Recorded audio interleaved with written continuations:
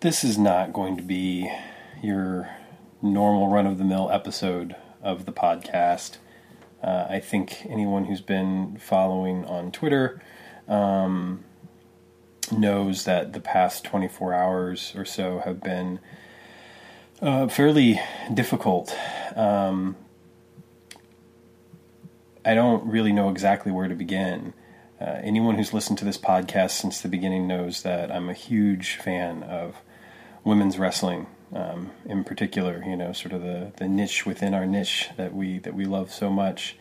I've had the opportunity to, living in Chicago, to attend Shimmer events for the past number of years, and get to talk with a lot of the talent, interview some of the talent for this podcast. Shotzi Blackheart was the very first interview that I ever conducted for the podcast.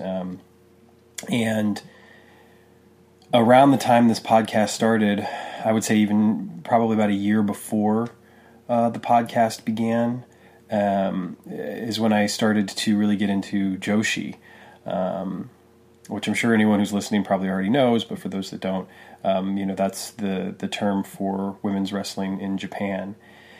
And, Joshi holds a special place in a lot of people's hearts because the houses for, the past decade or so haven't necessarily been huge. The exposure hasn't been nearly as big as it was at one time. There was a time in the 70s and 80s and 90s when Joshi was easily on par with their male counterparts, and indeed some of the stars that came out of or came into Joshi were larger stars than their male counterparts. Some of those stars, it would be like in terms of, if you could find a way to translate it to America, it would be like if Madonna and Britney Spears were professional wrestlers, and still did what they also did in music. That was kind of the crossover popularity that a lot of the idols and Joshi wrestlers had. In addition to that, you had just incredibly talented women who devoted their lives to the art of professional wrestling, and names that still to this day are practicing that art and giving back so much to the art form in terms of shepherding the younger talent. Aja Kong is someone who immediately comes to mind, who I've had the pleasure to meet and speak with, and is just an incredible talent, and seeing her wrestle live is just unbelievable. Unfortunately, I never have had the opportunity to visit Japan, and I've never had the opportunity to attend any, Joshi shows live. Although a lot of not a lot, but a few of the Shimmer shows that I've attended have brought over Joshi talent, including, like I said, Aja Kong.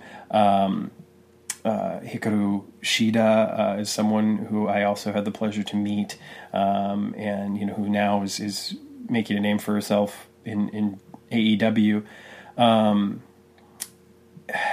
Stardom, in particular, was a promotion that was easily accessible when I started to get into Joshi, like modern Joshi. I'd seen a lot of like classic Joshi before, these past few years, but when looking for a promotion in the here and the now, and wrestlers and talent here and now, to get into Stardom was where I went, and seeing names like Io Shirai and now Kairi Sane, Kairi Hojo originally, but like to see these talents, Mayu Iwatani, and the quality of matches that they were putting on for a guy like me who's always been impressed with like work rate and storytelling in the ring.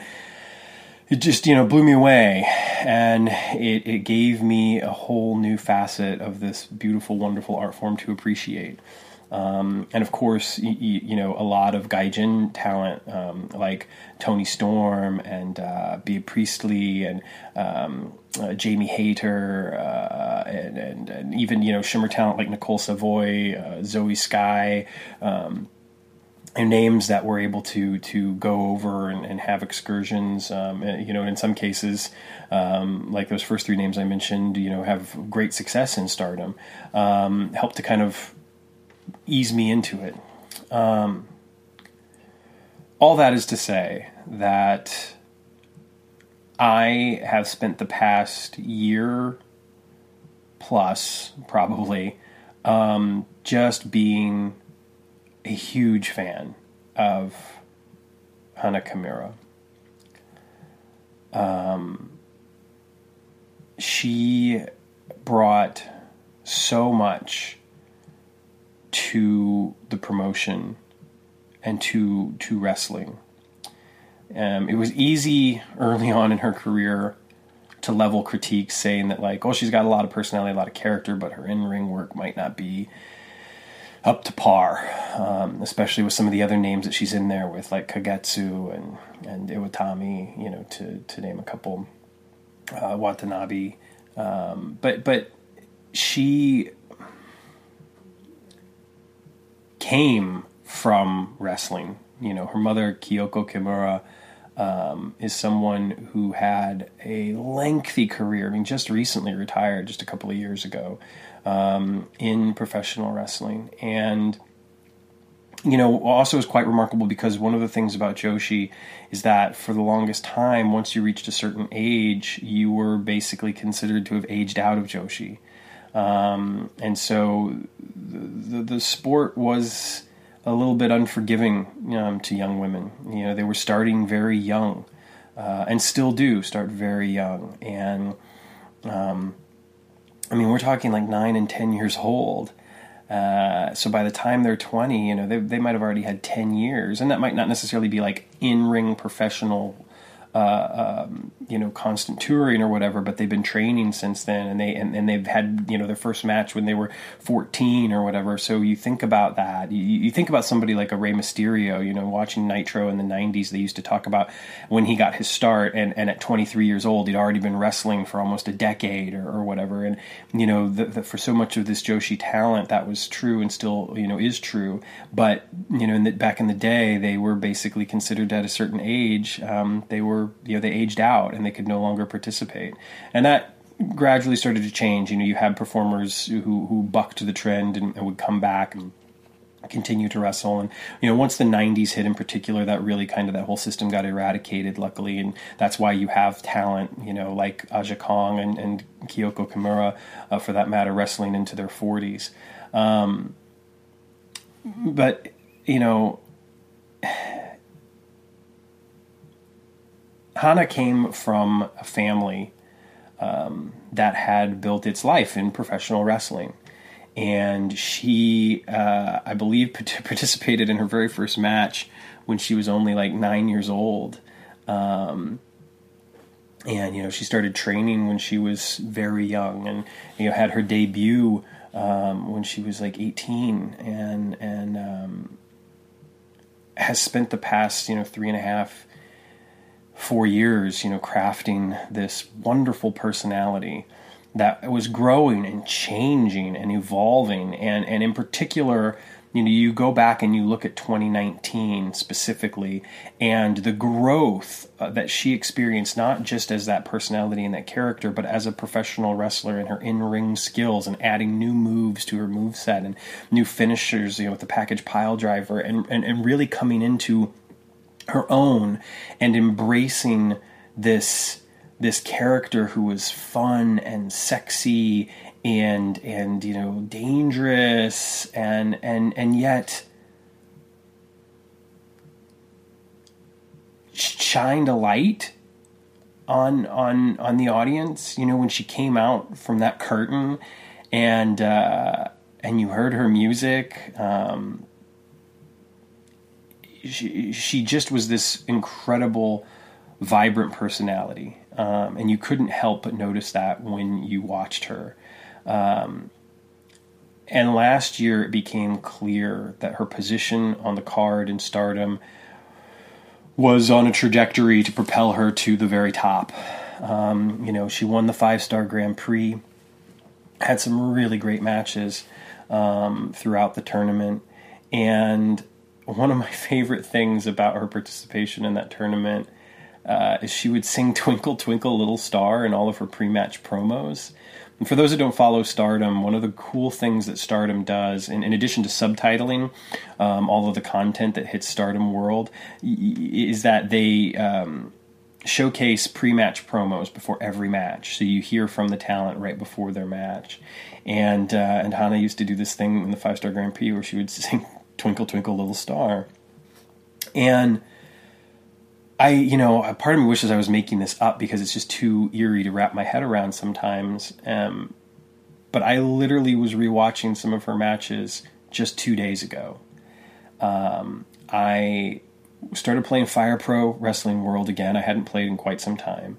And I hadn't picked up some of the newest DLC. And I hadn't watched Stardom, honestly, in a while. I have not been following these past few months because things have been very difficult working from home and being the primary child care for my daughter because my wife is considered an essential worker. And so she's very, very busy right now. And even though she's working from home too, it just makes more sense for me to do the childcare. So between that and work and just everything else, I've not been able to keep up, with much wrestling, even though there's not a lot that's been going on, obviously, because of the pandemic. And I just kind of dropped off at the beginning of this year.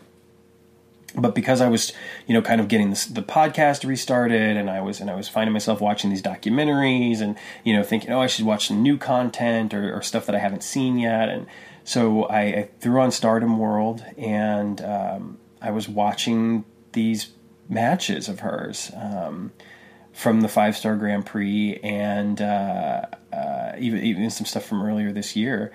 And she just was a talent that I was on board with 100%. It's similar. I mentioned Shotzi Blackheart earlier. It's similar to the feeling I had when I first saw Shotzi, and I was just like, that's going to be my wrestler. That's the person I'm going to follow. I want to see what she does, and I want to see how she grows and where she goes from here. And there's something about her, that indefinable thing that I just really, really love.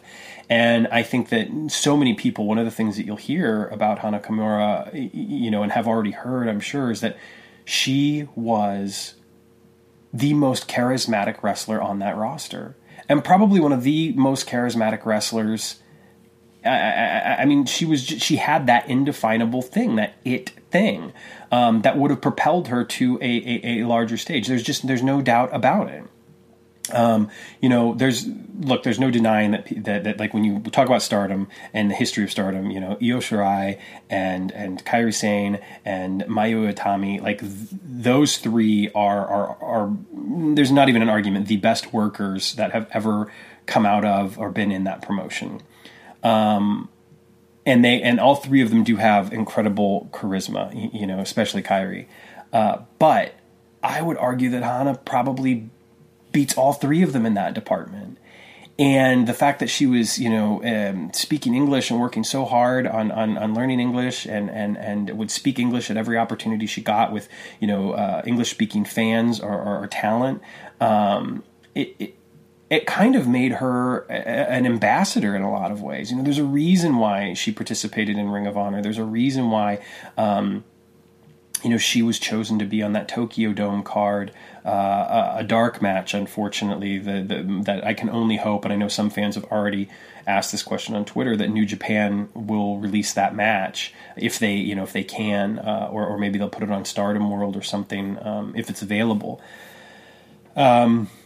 But she had that thing, that indefinable thing, and in a time like this, you can only wonder how far she would have gone with that. Is this someone that in a few years we would have seen, at the top of an AEW card or in WWE? Regardless of any of the criticism, and I have a lot of them right now for the WWE. They're the thing. They're the machine. They're the top of the mountain right now, and you see the talent that's there right now, and in particular in the women's division. And I mean, Hana Kimura would fit right in. I mean, my goodness, the matches that she could have had with anyone on that roster. Much less any of her former Joshi co-workers, it would have been something to see. But even when you think about the immediate future for her, there is no doubt that 2020, once shows would be able to start happening again, if they are able to start happening again this year, that she would have been positioned towards the very top of the card. We were going to see Hana Kimura versus Julia I mean, it would have been awesome. Not because these are the two best workers necessarily in Stardom, although, I mean, Hana was getting better every time you saw her, frankly, but because the personalities that they brought to the ring and the positioning that they had been given in Stardom, just it made it one of those feuds that you wanted to see, and those matches that you wanted to see. And, you know, Rossi Ogawa even tweeted earlier today that very fact that was, you know, that was the direction that he was heading. And so it's almost easy to talk about all of those things. It's almost easy to celebrate. Luckily, it's easy. For me, it feels easy to celebrate this talent, this artist, this athlete, this incredible, vibrant human being, that, you know, those of us talking about her or tweeting about her or engaging in the podcast realm or whatever are doing as fans. And then you see the people that knew her. Toni Storm, Bea Priestley. I name those two right off the bat just because they're easier to engage with, I think, for English-speaking fans. But of course, you know, her Stardom peers as well. And you read what they're writing, and you see the pictures and the videos that they're sharing. My God, Toni Storm. I am so grateful for someone like Toni Storm, who I adore and think is just a fantastic wrestler and you know, someone else that when it comes to, you know, to women's wrestling, I just adore. I think she's great, and I enjoy watching her, and I'm grateful that, you know, NXT UK continues to be, you know, one of my favorite pieces of programming to come out of WWE, and one of the only ones that I watch these days. She has been posting these incredible videos, and it's just, it's hard not to be touched. It's hard not to get emotional when seeing these things. Brody King from Ring of Honor also posted some beautiful tweets in a thread about his relationship, you know, with her, and the first time that he met her, and then saw her again at Madison Square Garden, and just the quality of person that she was. And then as a fan, it makes it a little difficult to process the thoughts and feelings, because I didn't know her. I didn't get to share space with her, or a conversation with her, or a fun time at a karaoke bar, or, you know, I didn't get the opportunity to do those things that these people that are close to her, or, you know, acquaintances of hers, or peers of hers did. And it makes you stop and question, you know, are my thoughts and feelings that I'm having over the loss of this person valid? Should I feel the way that I feel? Am I being self-indulgent by feeling this way? And I don't know that I have any clear answers, but what I do know is that we are all human, and we share this space, we breathe the same air, we all have a human heart. And while we can control what we do with them, we cannot control the emotions and the things that we feel. And I dare say we shouldn't. Again, I think we can control what we do with those emotions. You know, I think it's difficult sometimes. And I think that when you find yourself in a dark place, it's the hardest thing to do to try to get yourself out of it. But when you're touched by a sense of grief, when you feel sensitive to that and raw to that because of so many of the things that are already happening here, that we are seeing right now globally as a result of this pandemic, and as a result of other events that have occurred recently as a community of fans, I think that it is not only okay to feel that way, but I think it's good. I think it helps all of us. I think that at a time like this, taking the opportunity to share a loving or positive thought or memory with the people who are most affected by this, perhaps, not only validates your feelings and their feelings, but the person that you are mourning for.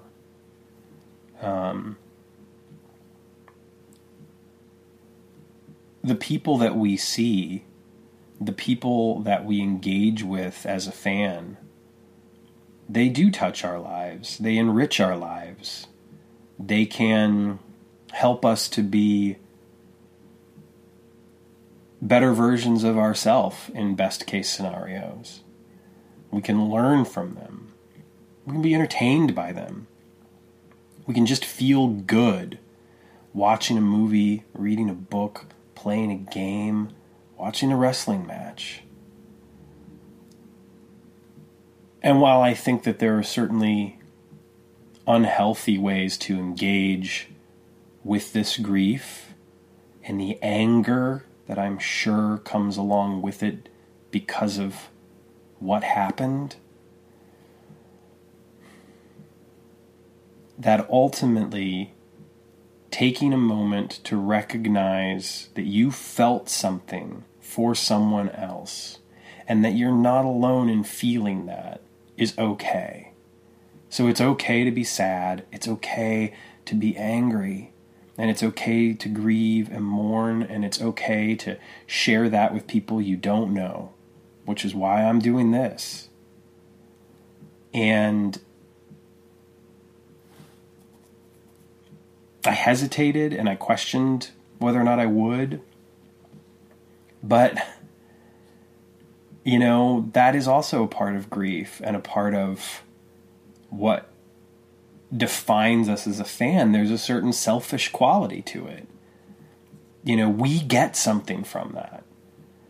And so I wanted to do this. I wanted to do this for me, but I also wanted to do it for anybody who took the time to listen. I wanted to share. I wanted to share my perspective, and I hope that others will continue to share as well. It's strange because Hana's not the only person that we've lost recently in the wrestling community. And I haven't really said anything on Twitter or even in my personal life about Shad Gaspard, and I don't know why.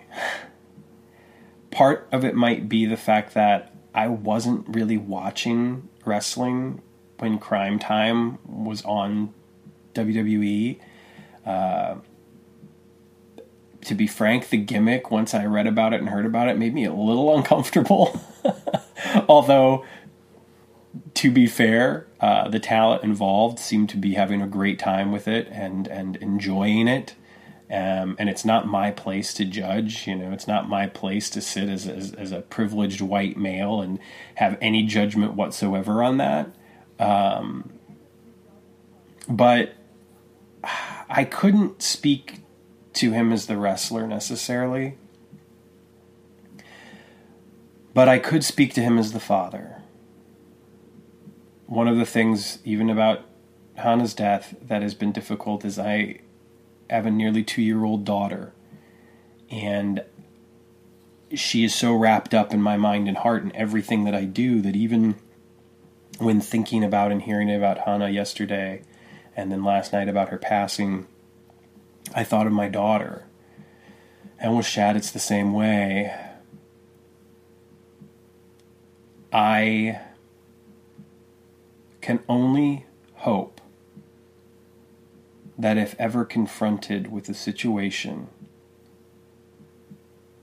even remotely similar to what he went through and did, that I would react with the same courage and selflessness and love and devotion that he did.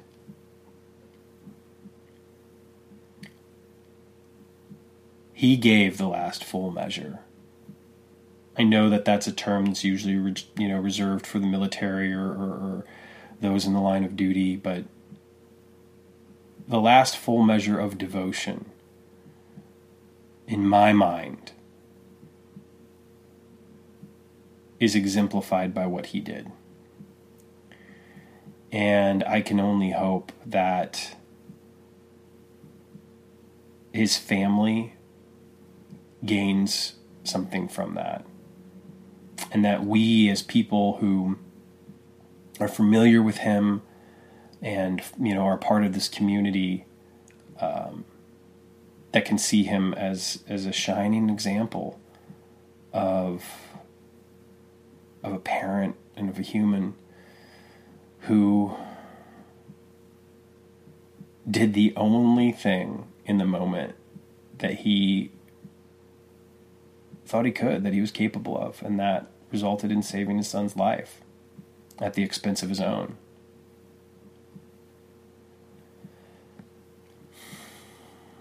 It's also, at this particular time, very difficult not to think of Owen Hart. I admittedly have not watched the Dark Side of the Ring episode that covered his death just yet. I remember very clearly the night that it happened. I was watching. I remember quite possibly even more clearly the night after for Raw. And I am almost, it's strange, you feel so many different things, but I cried for 2 straight hours. 3 days shy of my 18th birthday, actually. And I was so sad. Owen Hart had been one of my favorite wrestlers, and at times I didn't even know it because he was so good that I hated him. And I was always a Bret Hart fan. I was such a Bret Hart fan. But after Bret left for WCW and Owen stayed behind,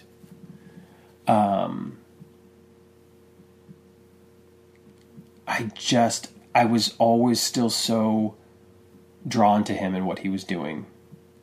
But for me, especially looking back as a fan, the Owen that I will always love and appreciate the most, I think, is that, that span of time when he feuded with Bret. From WrestleMania 10 on through to the SummerSlam cage match, and he was so good, and that feud was so good that I think people underrate the match he had with Bret at WrestleMania 10. I think that match, I mean, the ladder match gets all the credit, sure, of course. the Iron Man match a couple of years later that Bret had with Shawn, the matches we've been treated to, in the 2000s that we got, whether it was the triple threat match at WrestleMania 20, Angle and Shawn, Shawn and Cena, Shawn and Taker, Shawn and Taker. There's a theme there. Which are great, and of course the Steamboat Savage Classic. But my God, if you're creating a list of the best matches in WrestleMania history, like, that match should be there. I love that match. I loved that match then. I love that match now. I loved the cage match. The only thing about that cage match that I wish was different is I wish Bret would have gotten his way and they could have gotten color. I don't know if anybody knows this or not, but Bret Hart was convinced that one of them needed to bleed during that match. But at the time there was a strict, no blood policy, and they wouldn't allow it to happen. And Bret was always, kind of bummed about that. And he thought that the match that they had, as great as it was, could have been even better had they been allowed to get some color. That's in his book, if I'm not mistaken. But even going further back than that, not knowing that it was Owen Hart, of course, in the Blue Blazer gimmick, WrestleMania, I think was it 5 that I'm remembering now.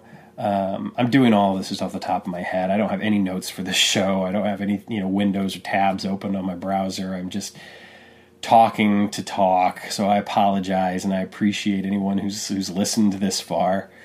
But yeah, Owen was an incredible talent. And the thing that also made Owen, and it's weird because I feel like when there's a part of me that when you hear about things like this, you almost just want to be like, well, that doesn't seem right. But like the fact that he didn't always take it so seriously, the fact that he could have such a good time in the ring and messing with people and having fun with people, and yet still, put on wonderful matches and be a wonderful in-ring talent is just a testament to how skilled and incredible he really was.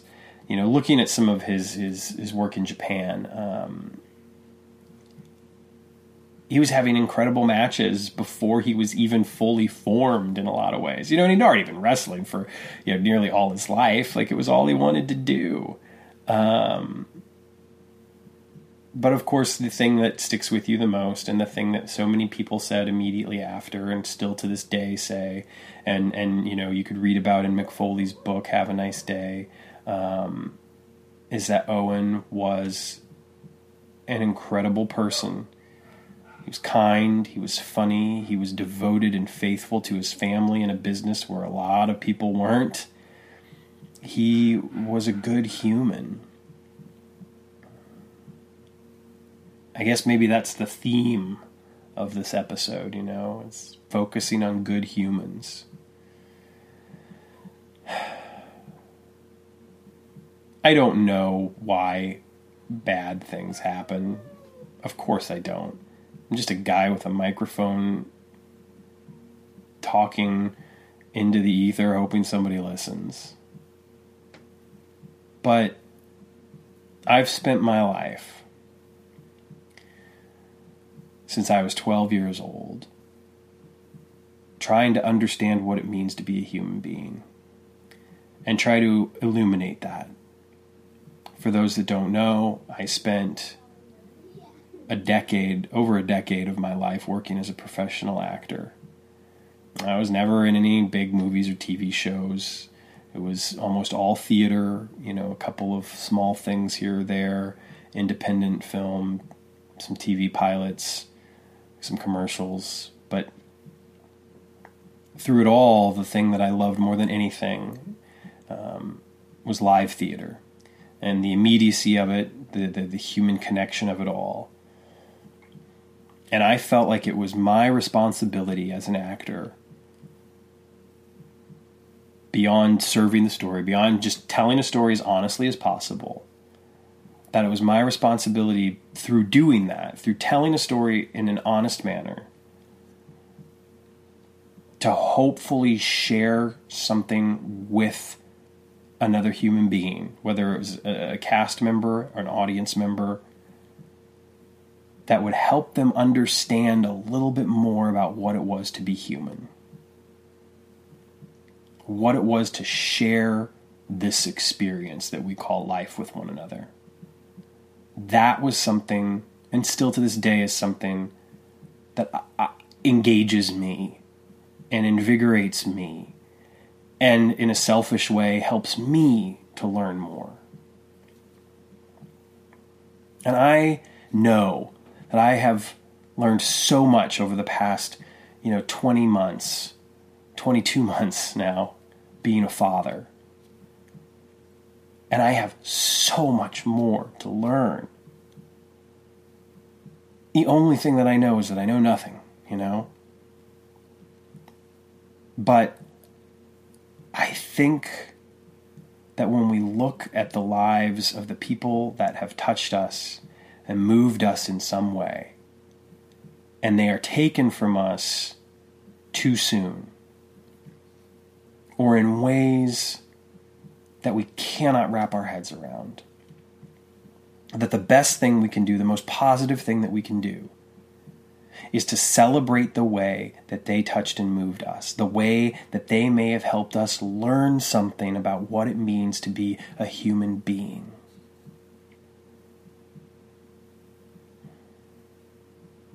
For Owen, his talent and his sense of humor. For Shad, his heroic final act, his devotion as a father. For Hannah, her vibrancy, her promise, what could have been.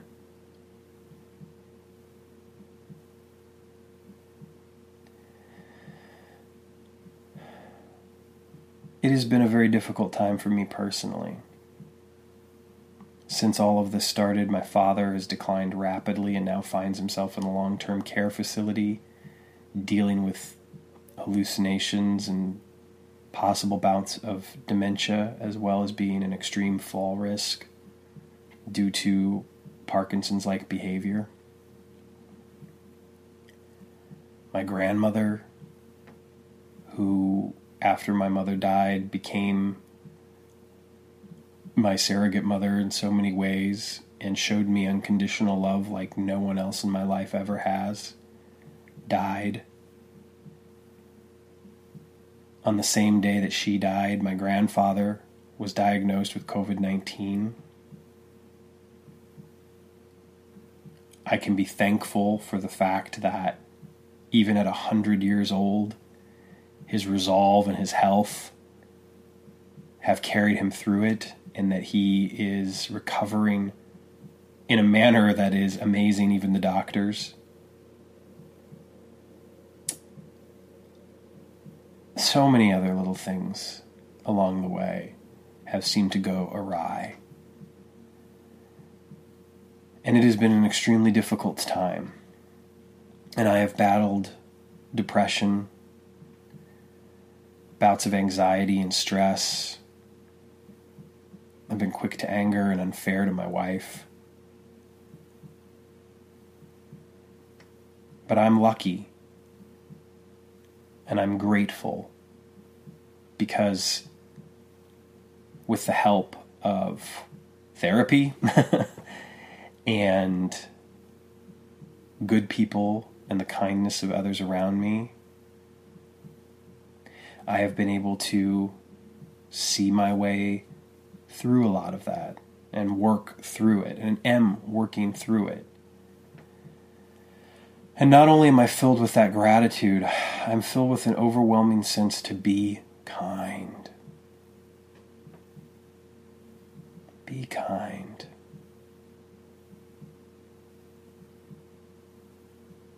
Because it is so easy when you look around at certain things that happen on a day-to-day basis to be angry and bitter and hateful and hurtful. But I am I am a living testament in this moment right now, in this moment of grace, in this moment of compassion, in this moment of empathy, that kindness not only helps those around you, it helps you.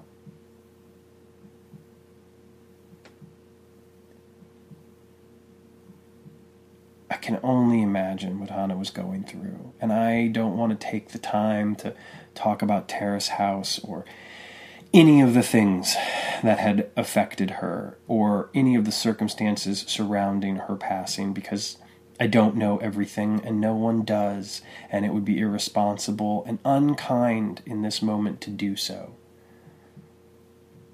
So I think of her life. And I will say one thing about Terrace House, actually. I will say this. Another example of how promising she was is the fact that, like, she was selected to be on this show and was exposing her art to a whole new audience. And I think that seeing the places that she had found herself, you know, whether it was Terrace House or the Tokyo Dome or 5-star Grand Prix winner or Madison Square Garden, this was someone who had so much more left to give. But luckily, she left us with so much to celebrate. So yes, I am sad and I am angry. But I am also so sad for the people that did this. I'm so sad that they couldn't find a better way. I'm sad for them, for the mark upon their soul, their heart, that they'll have to carry with them. I am sad for them. And I can only hope that they will find a better way. It's so easy to be jaded and cynical, but I'm over it. I've never been good at it. I'd rather hold on to hope and kindness and compassion and love. Because I think if you look at any of the three people that I have spoken about today, you would find strains of that summing up their entire existence. And I hope that anyone who's listened to this can find that for themselves as well.